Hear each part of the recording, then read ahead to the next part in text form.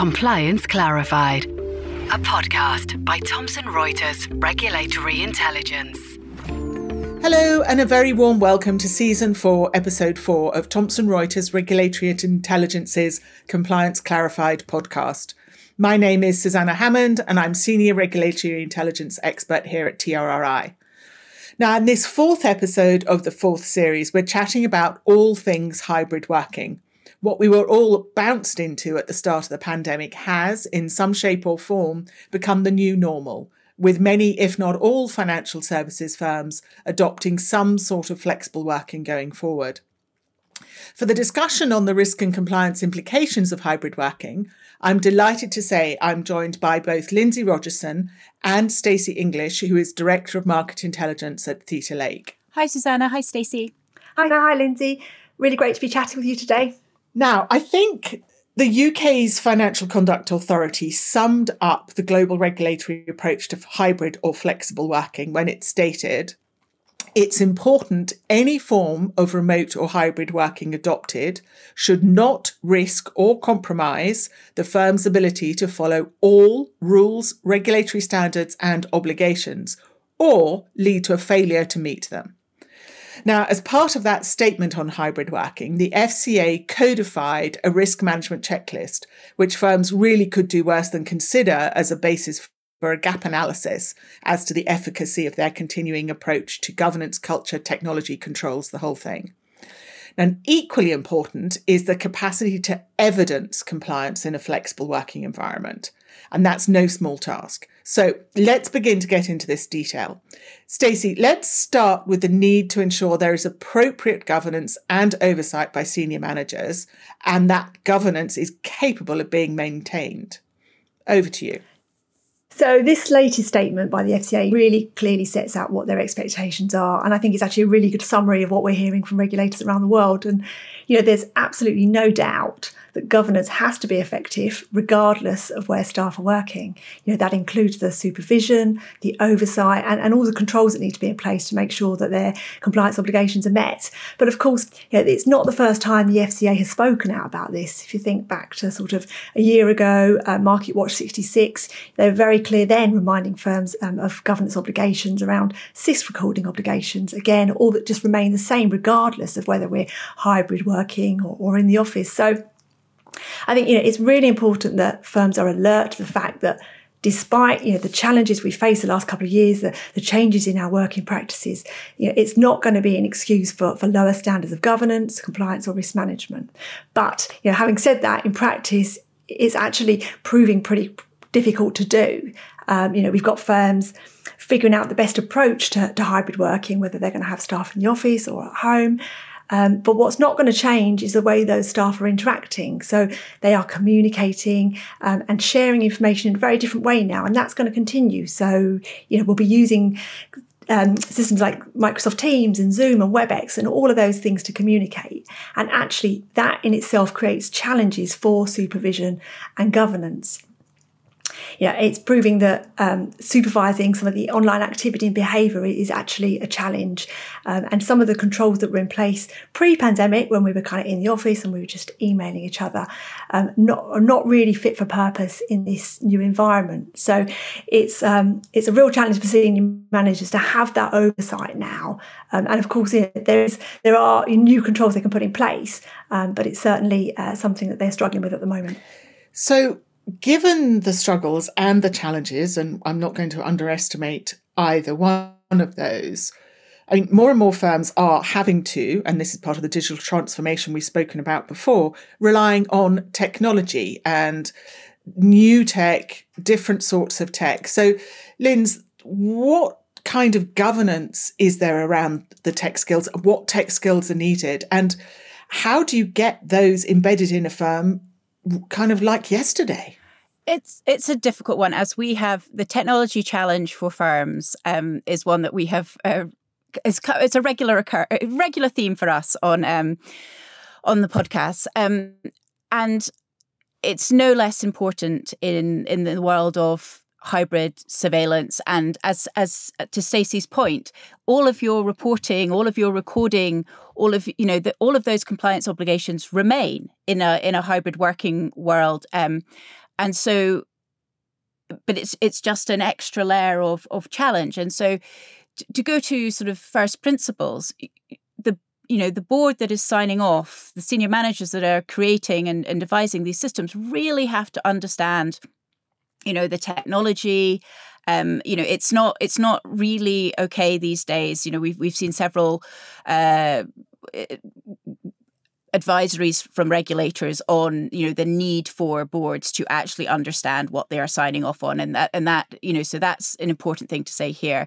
How you get those tech skills, these there is a short supply, but increasingly the truth is firms are just going to have to make sure that they either offer some kind of training to their non-execs, or they recruit execs with that technology knowledge. But you can't just have the technology net. That's not acceptable either. We have seen, we've seen instances where that, where the regulators have been clear that is not acceptable. It's a board responsibility, and the board as a whole has to kind of understand it.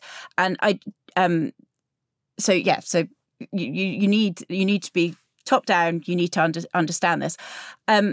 I just wanted to come to the point about you raised earlier about we're 2 years into this hybrid working model now, but the regulators to a certain extent have been playing catch up. There was an awful lot of forbearance to start with, but that is no longer there. And I just wanted to flag that the Section 166s that have been issued in the first 3 quarters of 2021-2022, 19 across both the PRA and the FCA have actually been to do with controls and risk management. So, to me, that really signals that the regulators are now starting to look very clearly at, and of course, all of this won't be for hybrid working, but we have seen some platforms fall over in the retail space, at the retail investment space. We saw platforms fall over, and so that's kind of one bit on the technology, and hybrid, that area there, but. Bringing it back, the focus will be across the board on how you are monitoring, how you are checking, how you are, evidencing your compliance in this new world. And we're back to it being a challenge. We really are. So Stacey, we have our control functions, risk, compliance, internal audit. They have to be able to carry out their role effectively, geography neutral. So what are we looking at now in real practical terms when it comes to client calls, reviewing files, whatever it happens to be? Where are firms actually beginning to make this? Well, they should have had it for 2 years, obviously. But where are we with firms saying, well, OK, this is now the way our control infrastructure is designed? Yeah, I think, it's worth saying that this is more important than ever now. We're in an environment where we've got heightened risks. We know that remote staff are being targeted for phishing attacks. Regulators have talked about increased misconduct under stress conditions. So I don't think it's necessarily the move to hybrid working that's impacting those control functions, because, of course, lots of the organisations operate globally, so you're not always physically in a location for review. But it comes down to really the challenges being around the evidence and the completeness of the audit trail in this new environment. Just the sheer volume of records to review. I mean, just as an example, Gartner predicts that by 2025, 75% of all our work conversations are going to be recorded and analysed. That's a massive amount of stuff to review. So the sorts of issues that risk and compliance and audit are coming up against is the capacity. So in practice, you just can't review hundreds and hundreds of hours of video or even get a meaningful sample. And knowing that that's quite a primary way to communicate with customers now, lots of the financial promotions are being done by video. It's absolutely critical to be looking at those sorts of things. You've got, whereas in the past we might have looked at transcripts of recordings, we're now using video, and somebody holds something up in front of a webcam that's confidential, sensitive information, a transcript's not going to pick that up. So it's very tricky to identify these risks, and things like documents that have been shared or links that have been shared. You just don't know what was shared at the time. So some really, really practical challenges that are hindering the ability to do those jobs well. And just going back to that point about the forbearance that we've seen, there has been such a marked change really in the last 6 months. And it really shouldn't come, I suppose, as a surprise that regulators are now looking at the robustness of controls, because, even 6 months into the pandemic, they were saying very clearly, the obligations haven't changed. The how might be changing, but the what hasn't. So it is quite a warning sign. And just picking up on that, I think there's been worth highlighting an SEC investigation, which is looking at how firms are recording work-related messages. Of course, in this new environment that we're working in, there's lots of personal devices being used. Staff are switching to other applications like WhatsApp, and it's coming to light that actually a lot of this hasn't been recorded, and we're starting to see fines. And there's even an email address set up where firms can self-report any weaknesses they've had. So it is under greater regulatory scrutiny, which is all the more challenging for those compliance and risk functions. And I think part of that challenge, and we've spoken about the stress conditions with the pandemic and so on, which brings us back to the context of culture.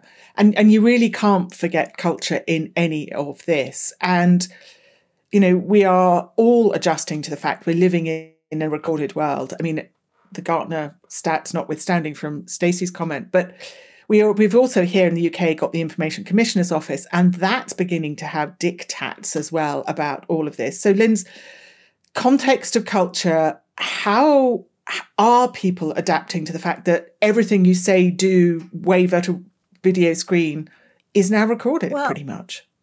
I think it's very much still shaping and being shaped out. So the Information Commissioner in the UK had a consultation that ran from August to October last year on various things. And I will put this in the various aspects of working in a hybrid world and the implications of it. Most pertinent to our conversation are pages 17 to 20 of that document, and I'll put the link in the show notes. But it's basically the feedback statement is what I'm talking about, and so we will expect the ICO says that what it will be doing is updating its 2011 guidance, but it's still thinking. But there are in that document the ICO is showing two things: what the types of questions that's being asked by firms, and what people wanted to know in the responses where they wanted more guidance, and also its current thinking. So it's clear in some areas it hasn't really got that far in its current thinking, but it knows it will have to. So, and there are sections, for example, there's a section on monitoring remote office workers. There's a section on video capture, etc., and camera surveillance, and so there it is. As I said, it's not there yet, but it keeps. You see this word. We recognise that we need to come up with this pretty fast. Is some various bits of it, and of course the ICO did issue some data protection and working from home guidance earlier in the pandemic, but it clearly knows that this is an evolving field, and some of the questions that people were wanting answers to, for example, is if you're video recording. And there is a child walks past. Less so now in a home. Now that the kids are back at school and we're not doing homeschooling as well as home working. But what happens about storing that data? So it's a slightly different point I'm trying to make to what Stacey's saying about the requirements to capture and search and evidence in a video technology world. These are additional considerations that firms are actually going to have to make. And also another one here, because we had on the 26th of January, there was a statement on the EU digital rights and principles as well. And so there, the EU regulations are thinking about it. And of course, everybody knows about Schrems too and transferring data around. So what happens if you're if you're transferring in global organization, you're transferring data around, and it's, you have to, all of this has to be overlaid on top of what are very strict reporting and evidencing demands from the regulators. And so it's an absolute minefield of things that you have to work your way through. And as I to your point, Susanna, when the data privacy regulators are not actually there yet with their final guidance. And so it is something that firms, compliance departments are going to have to keep on top of. Boards are going to have to keep on top of, because it's a movable feast, and it's moving. And so I'll leave it there. Yeah, I would also add in the ICO is currently consulting on pseudo-anonymization, which may be a partial solution to some of the challenges we've been talking about. But again, that's a consultation at the moment. It's not the end game. So it is still a moving feast. So to come completely into the record keeping, which is just so important for firms, and for those of you who've been compliance officers forever, you will absolutely know that if you can't evidence something, regulators will say it didn't happen. Doesn't matter if you did the right thing totally. If you can't evidence it, it didn't happen.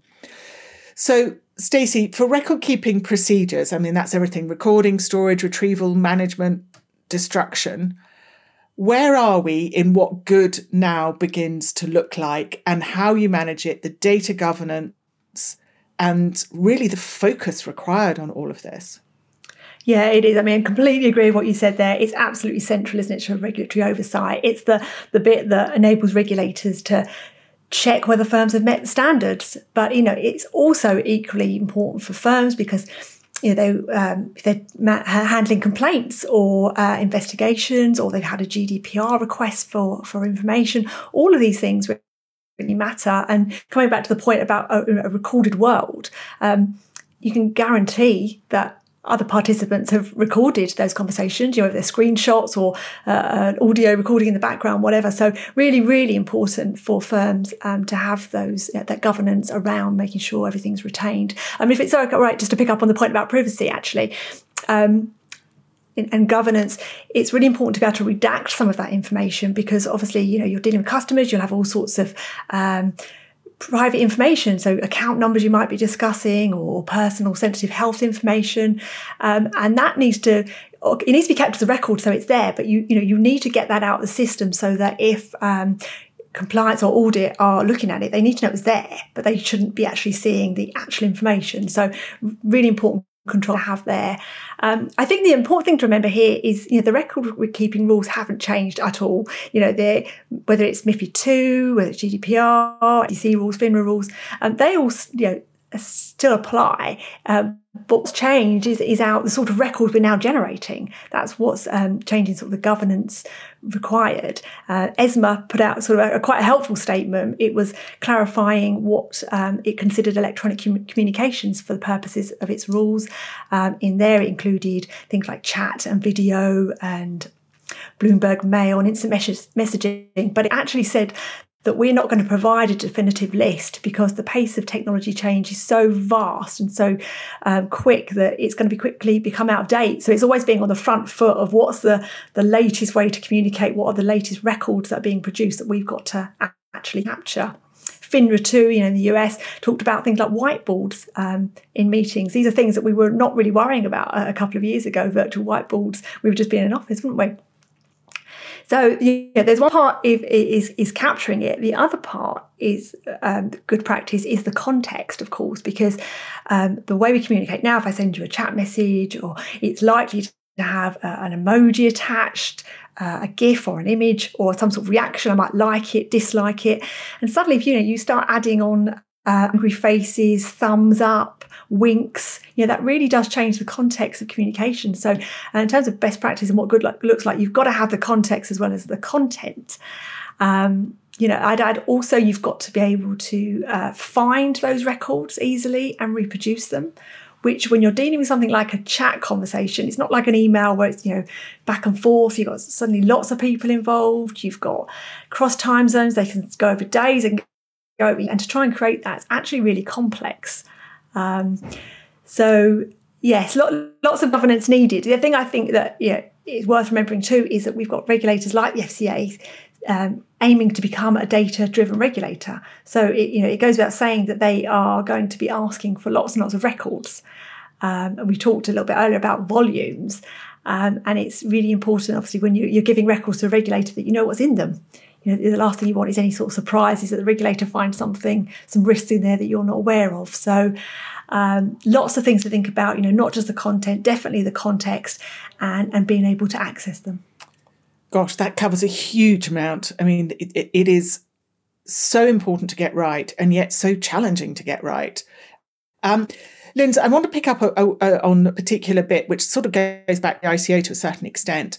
GDPR, which 2, 3, 4 years ago was the topic of the hour, and everybody became an instant expert on the General Data Protection Regulation. In this recorded world and in the context we're now living in, I mean, I know UK is outside the EU, but we have said we're going to basically keep GDPR.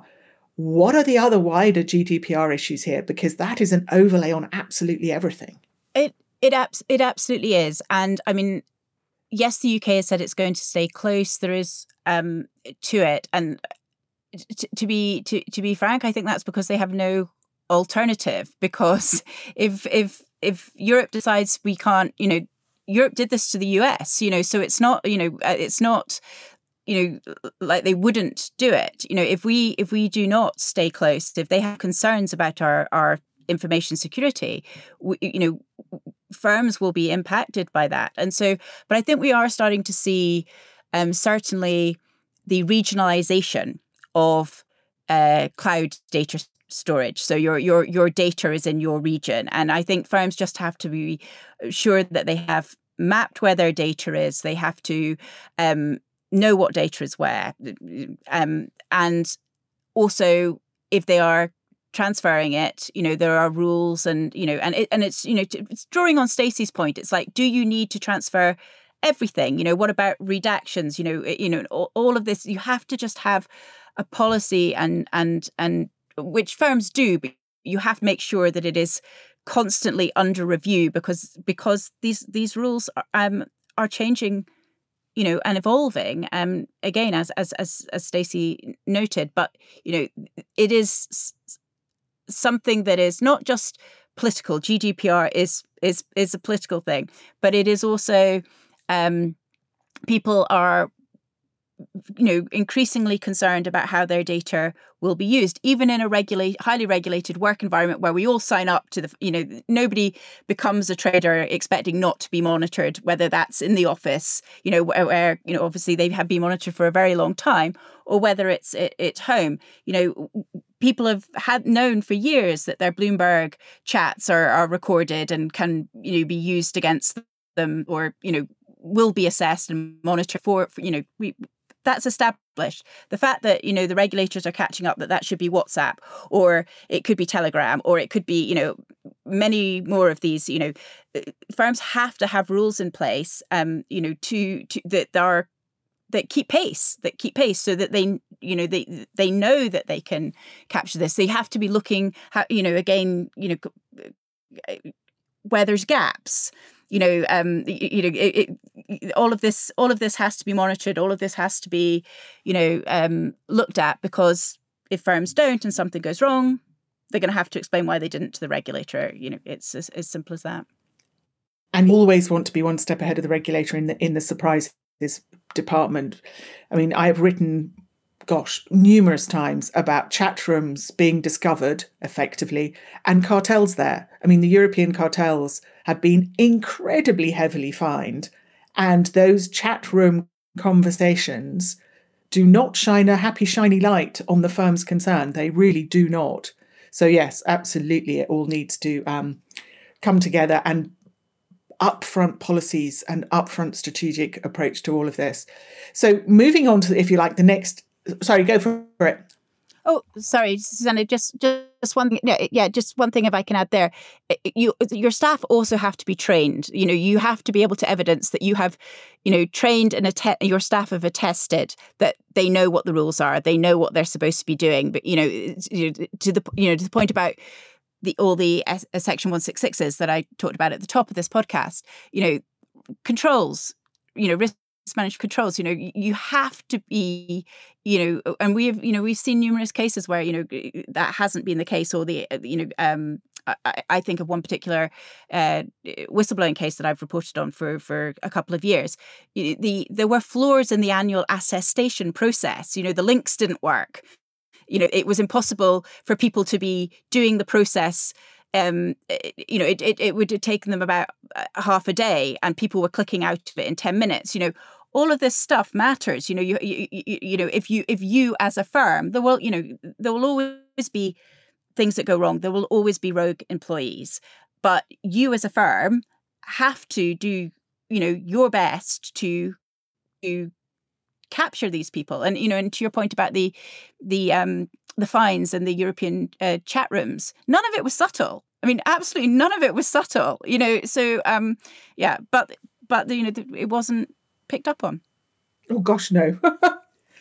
And just one point on those chat rooms.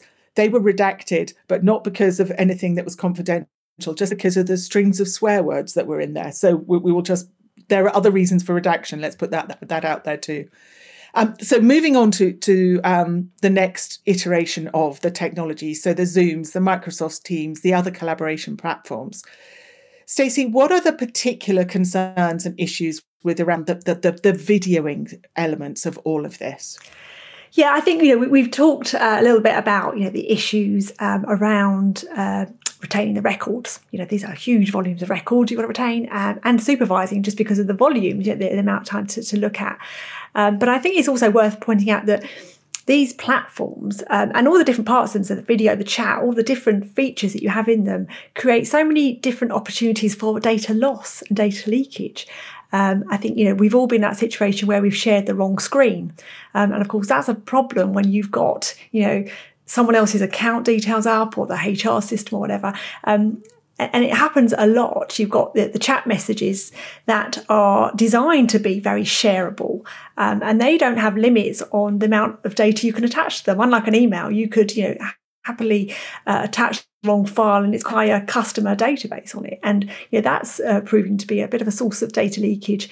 And these platforms, they're also persistent. So when something comes into it, like a link, and that becomes a compromised link, becomes malware, they stay on those platforms until they're actually removed. So it's a different type of technology, very different to email and how we've operated before. And I think the other issue is not just the platforms themselves, it's that actually in practice firms use multiple systems. So they might have Microsoft Teams because that's where they're sharing files, and they might use Zoom because they prefer that for video, and then they might use Slack because they use that for chat messages.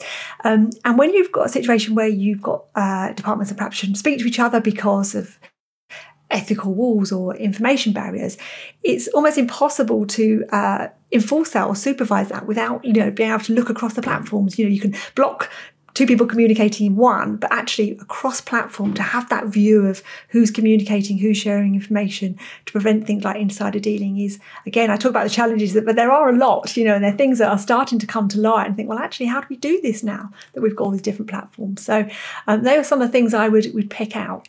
Thank you. And we're coming back to the wider context in all of this again, because, it's not just the granular detail compliance officers need to worry about. It's the bigger picture context with all of this. So, Linz, how does the whole video monitoring piece fit with the wider legal framework? I mean, we have heard some horror stories about you must leave your webcam on at all times. You must be in front of your laptop at all times. I mean, for goodness sake, health and safety, anybody at all? I mean, where are we with the wider, bigger picture on video and video monitoring? Yeah, I mean, I think, I know I'm sounding like a stuck record, but the existing rules still apply. And so if you, and we did see, it's understandable in the initial dash to home working and just actually making sure that you could still function as a business. But, we saw some ludicrous, I sent a couple of examples of instructions from employers to employees when they first went home. And it was exactly that. You must be in front of your laptop the whole time, visible and everything. And you could just kind of think, health and safety, we all know about screen breaks. We all know, and you can't actually mandate that somebody, well, you can try, but I mean, you have to remember the wider context of, legislation in the UK. You can't, so it's just another layer that you have to remember. And I know I've also, been told about, companies as they're, sort of like moving into making hybrid working permanent are looking at things like, well, this employee is only on the messaging chat, like, half the amount of time when they're working from home that they are when they're in the office. And, at first glance, you might think, well, what are they up to? What are they messaging on the other days? But actually, you have to fit it in with, well, maybe they are structuring their working week around different types of work on different types of days. And so you have to be, it can't just be a blanket authoritarian, approach to this. You have to think about the wider picture and and employment law as well. I mean, that's, health and safety and employment law. You have to think about all of these things as well. And as I said, it's not easy, but, that's what has to be done. Not only has to be done, but it is an active choice by most firms that we are heading into a permanent world of flexible or hybrid working. And, it should be beneficial all round. We just have to make it work properly to get there. And so on to takeaways for compliance officers. And from my perspective, I have a few sort of overarching pieces. Absolutely critical that you can evidence compliance. I mean, as we have said repeatedly, the rules themselves have not changed. It's just the circumstances in which those rules are operating. So firms have to be able to evidence compliance and evidence it robustly. I also think, and this picks up on several things that both Linz and Stacey have said, you need to retain flexibility of approach, because without that, you're going to fall over at some point. You need to have sufficiently robust risk and control infrastructures that not only you can continue to evolve your approach, but let's be frank, there's bound to be another something, whether it's a pandemic or a cyber attack or a something. You need to have that robustness and resilience within your systems so that you can move at pace if you need to and change things. And the last thing I would say is, no matter where pretty much you are in the world, you need to expect questions from the regulators as to how governance around hybrid working is working in practice. And I would suggest that your board, in addition to compliance and so on and so forth, needs to be able to answer those questions and answer them very sensibly indeed. So, Stacey, takeaways for compliance officers? Yeah, I think I would suggest reassessing your existing systems and controls, particularly around record keeping. Are you, capturing everything, some sort of gap analysis to really see and check, are you picking up all these whiteboards in meeting chats, links, context, all those things? Are there any blind spots? So as much a question for senior managers as compliance is, how are you getting line of sight to your risks? How do you know what's happening online, across all these volumes, so that if there's a gap, have a plan to address it really. And as a former regulator and compliance officer, some of this sounds quite scary to me, but actually there are control technologies that can help address volumes and things. So there is a workaround. There is a way to address this. Excellent, thank you. And Linz, takeaways for compliance officers from your perspective? Thanks, Susanna. Yes, I think for me, takeaways, I've kind of covered everything, but just to reiterate, you have to set hybrid working and the controls that you put in place around hybrid working. It's not just your regulatory requirements. Obviously, they are very important, but you have to set them in the wider context, and you have to consider, all of the things we've talked about. So the Information Commissioner, the EU data privacy, GDPR, Schrems, where your information is, what you're actually capturing, and also the culture. You can't. Well, as I said earlier, you can be dictatorial, but is it really your culture? And And there are crossovers there as well with, health and safety and, employee legislation. So you have to, there's so much now for the people at the top to take on board and be advised on by the people in compliance. And just thank you very much, Lindsay and Stacey. I think that was a fascinating conversation, a wee bit scary in places about some of the depth of the challenges associated with this. But coming back to the point, the rules haven't changed. We've just got to figure out now how you continue to comply with them, geography neutral. So thank you for listening to this episode of Compliance Clarified. As ever, I do hope you found it both interesting and useful, and I'll include links to various pieces and so on referenced in the podcast in the episode notes. Now, a cost of compliance survey is still open for this year, so I'll include that link in the episode notes, together with a link for further information on Thomson Reuters regulatory intelligence. Last but not least, as ever, very much appreciate it if you could take the time to review the podcast and do let us know any suggestions for future topics. Thanks for listening. Compliance Clarified, a podcast by Thomson Reuters Regulatory Intelligence.